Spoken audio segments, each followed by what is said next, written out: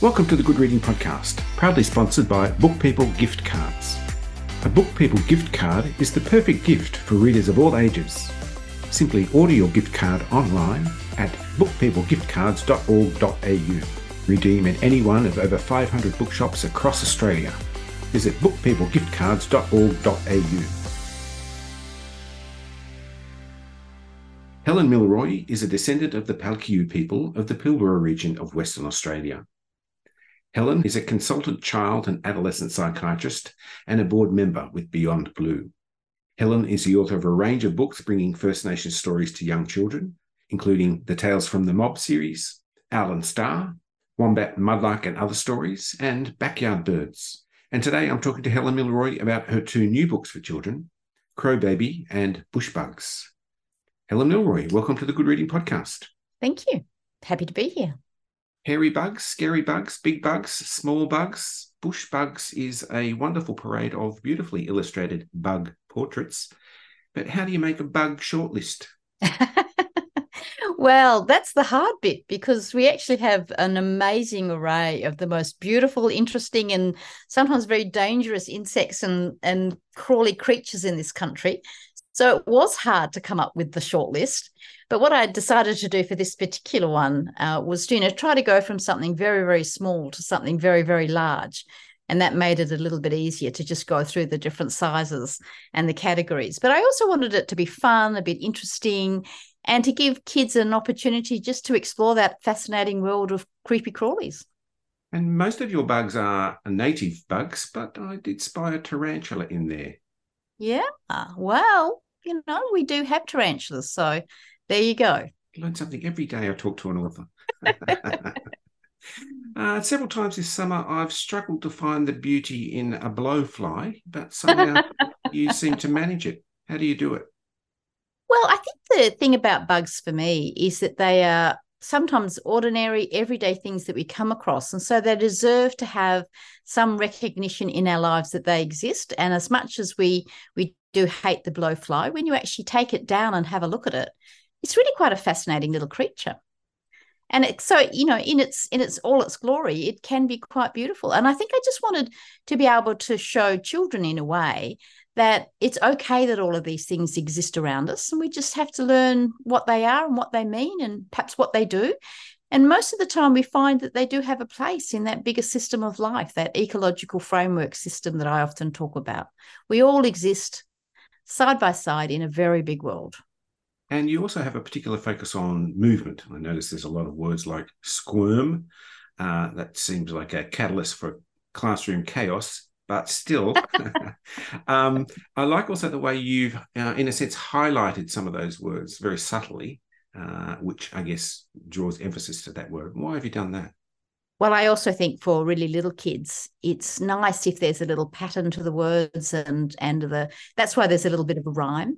Because when kids are first learning words and language, if you have a song or a rhyme or a movement, it helps them to actually lay down those memory tracks so important to early development and the development of language.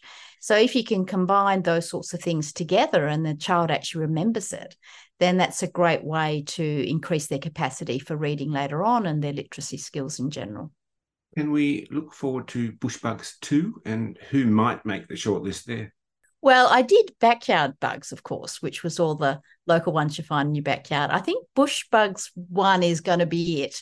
But what I will move on to next, it was going to be Bush Beasties, the same as Backyard Beasties that I've already done. But we decided to alter that. And I think there's going to be a surprise for the kids because we're going to do Bush Babies instead and have a look at all of the baby animals that exist in our beautiful country. Sounds like a lovely companion to your other one too, Backyard Birds. I haven't read that one yet. Yes, there's Backyard Birds and there's Bush Birds. And in Bush Birds, there's the cassowary, which probably a lot of people would not be familiar with, but are in fact magnificent birds. And I learned something very interesting about cassowaries because they jump. Now, I've watched lots of YouTube videos about cassowaries jumping because that's how they sometimes get fruit off trees. And I thought that was a really interesting thing about one of our beautiful birds. I don't know whether it's a myth or not, but I've heard they're also quite dangerous. They can be, yeah, they can be, and you best stay away from them. But we don't see them very often, so I think that would require a lot of travelling all around Australia before you got to see a cassowary, and probably up in the sort of Queensland far north is where you'd find them. I haven't seen one in Sydney, that's for sure. Maybe that's a good thing.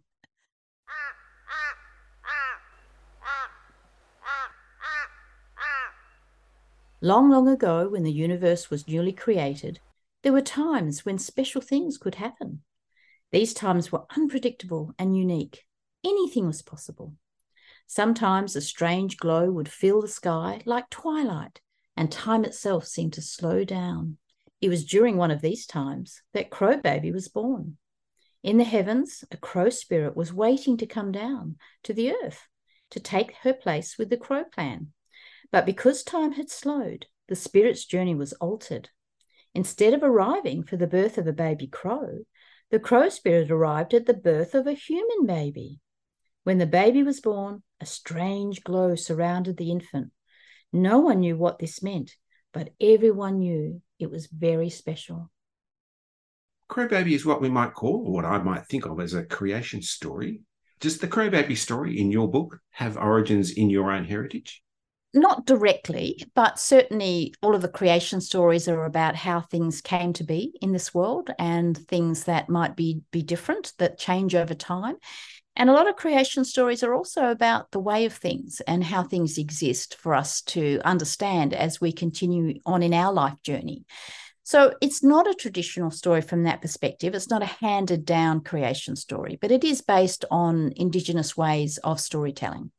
And there are innumerable variations on creation stories in many cultures. Why is it important to tell creation stories in general, but particularly of our First Nations people? Storytelling is our oldest form of learning. It's been around really since the beginning of humankind. And it's very important in terms of the way storytelling is used for development. So storytelling isn't just about a story. It's actually about instilling hope. It's about understanding life and relationships, where we fit, and how everything in the world fits together. So creation stories, Indigenous storytelling is about life lessons, resilience, autonomy, understanding, inclusion, kinship, navigation. It includes all of those forms of learning within it. So I think that it has many purposes, but it's still our best form of learning, particularly for children, but actually for everybody, including old people. And the story in Crow Baby is a sorrowful one in many ways. Should we be hesitant in telling these kinds of stories to children? No, not at all. I think that we underestimate children, and we tend to think that, children are always happy. And, for some kids, that's probably true. But children go through exactly the same range of emotions as we all do as people. They have angry times, happy times, sad times, joyful times. And it is important for children to understand a whole range of emotions and how to express them and how to talk about them. So it's actually a really important opportunity for parents and children to come together and be able to express feelings together. That's healthy for relationships and it's healthy for development. Last week I learnt about the jitty jitty, which is Noongar for woolly wagtail. Such a fun word to say, I've got to add. But apparently the jitty jitty has the potential to lead one astray when on country. But where might the crow lead me? So the crow has different forms of symbolism depending on the cultural group. All birds can be messengers, I should say. So all birds can be messengers, and that can be both good and bad. And I think for some cultural groups, the jitty jitty is always the bringer of bad news. But in our country, for example, the jitty jitty is just a messenger, so it can be good or bad news. And all crows can do that. All birds can do that. And crows in particular have a very loud voice. So they often signal things that are coming, people that are coming, change in weather patterns, those sorts of things. So it really depends on the cultural group, the meaning of the crow. But they tend to exist everywhere, and they're pretty magnificent birds when you think about it. Absolutely. It's also a good opportunity to go, ah. It is. And don't you love being noisy when you're a kid? Daisy Crow, your main character, if I can call her a main character, takes her name from your own Nana Daisy. Is there a little bit of Nana Daisy in Daisy Crow? Oh, absolutely. So I loved my Nan. She was just the most beautiful, lovely woman that you could ever imagine. And She'd had a really difficult life. If you can imagine what life was like for an Aboriginal woman growing up in the early 1900s. In fact, she was probably born in the late 1890s. We're not completely sure of the birth date. But, it was a very, very hard life. And it didn't really matter what happened to Nan. She retained her dignity and her compassion and her beauty. And so this book was partly dedicated to her because I've always held Nan in my heart, and she kind of brought me up, really, because Mum had to work hard and make sure that we were all going to be okay as a family. And so I spent a lot of time when I was a kid with Nan. Used to follow her around the garden all the time. And so I thought about her coming back as a crow because that's her totem. And, I used to see Nan around as a crow after she passed. And I thought, well, what would that be like, having both that crow spirit and her own spirit at the same time? So, we all get given totems, or most of us get given totems. And when you look to your totem, you see it as a source of strength, and you see it as a source of connection. And it's also part of your life in terms of thinking about how you might look after that totem as well. And so it led me to wondering what it's like for it to be joined together. And I just thought about it and asked Nan and see what she thinks. And that's how the story came about. Well, it's a beautiful story, that's for sure. But one thing that struck me about both bushbugs and crow baby, they both have the enormous potential for eliciting questions from young people, which prompted me to ask my own. If the Hercules moth has no mouth to feed, as you say, how does it eat its dinner? It doesn't. What does it do? Well, it doesn't last long. So its purpose in life is not to be around for very long. So it doesn't need to feed. No. Ah, it's done all its feeding. Genius. Crow baby also introduces some very interesting cultural concepts, things like crow spirit, spirit journey, dream journeys. What advice do you give to those who might be reading these books aloud and along with young people? How would you advise them to approach these sorts of ideas? These sorts of concepts are really interesting. And I think that what I love about storytelling in particular, and obviously Indigenous storytelling from my perspective, is that it creates an opportunity to be and do whatever you can imagine. And that's what I love about stories in general. Anything is possible. And of course, from an Aboriginal perspective, dream stories and different spirits and all of the like are very much part of cultural belief systems and cultural experiences within life.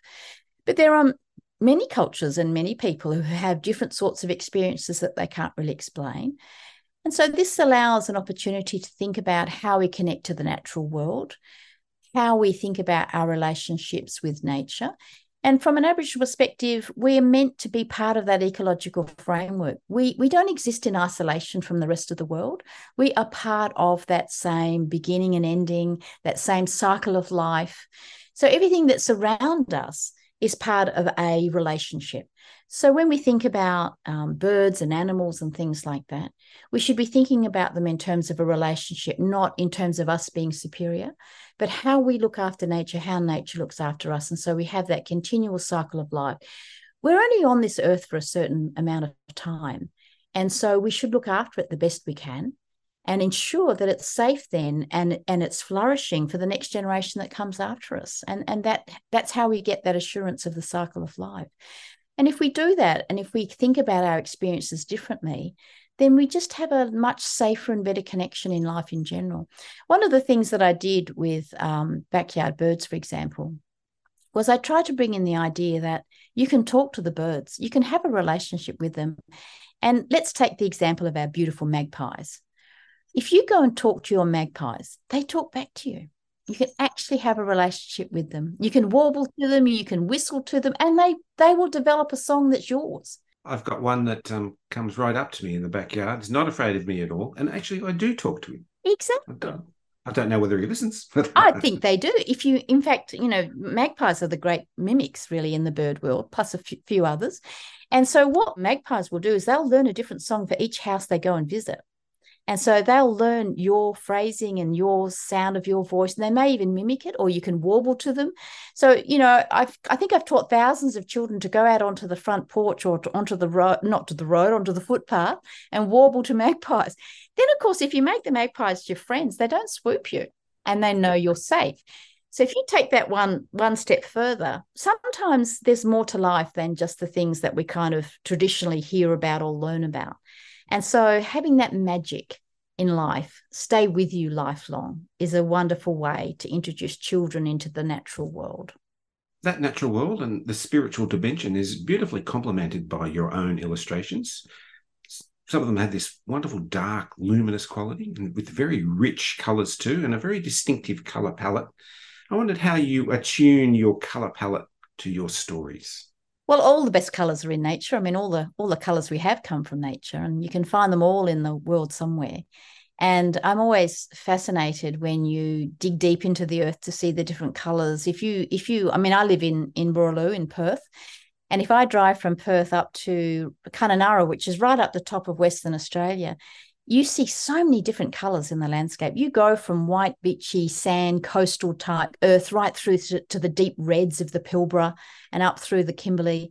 And all those colours are there. We just don't always focus on them. We tend to think of the earth as kind of like dirty sand or something. But in actual fact, it has layers and layers of colour.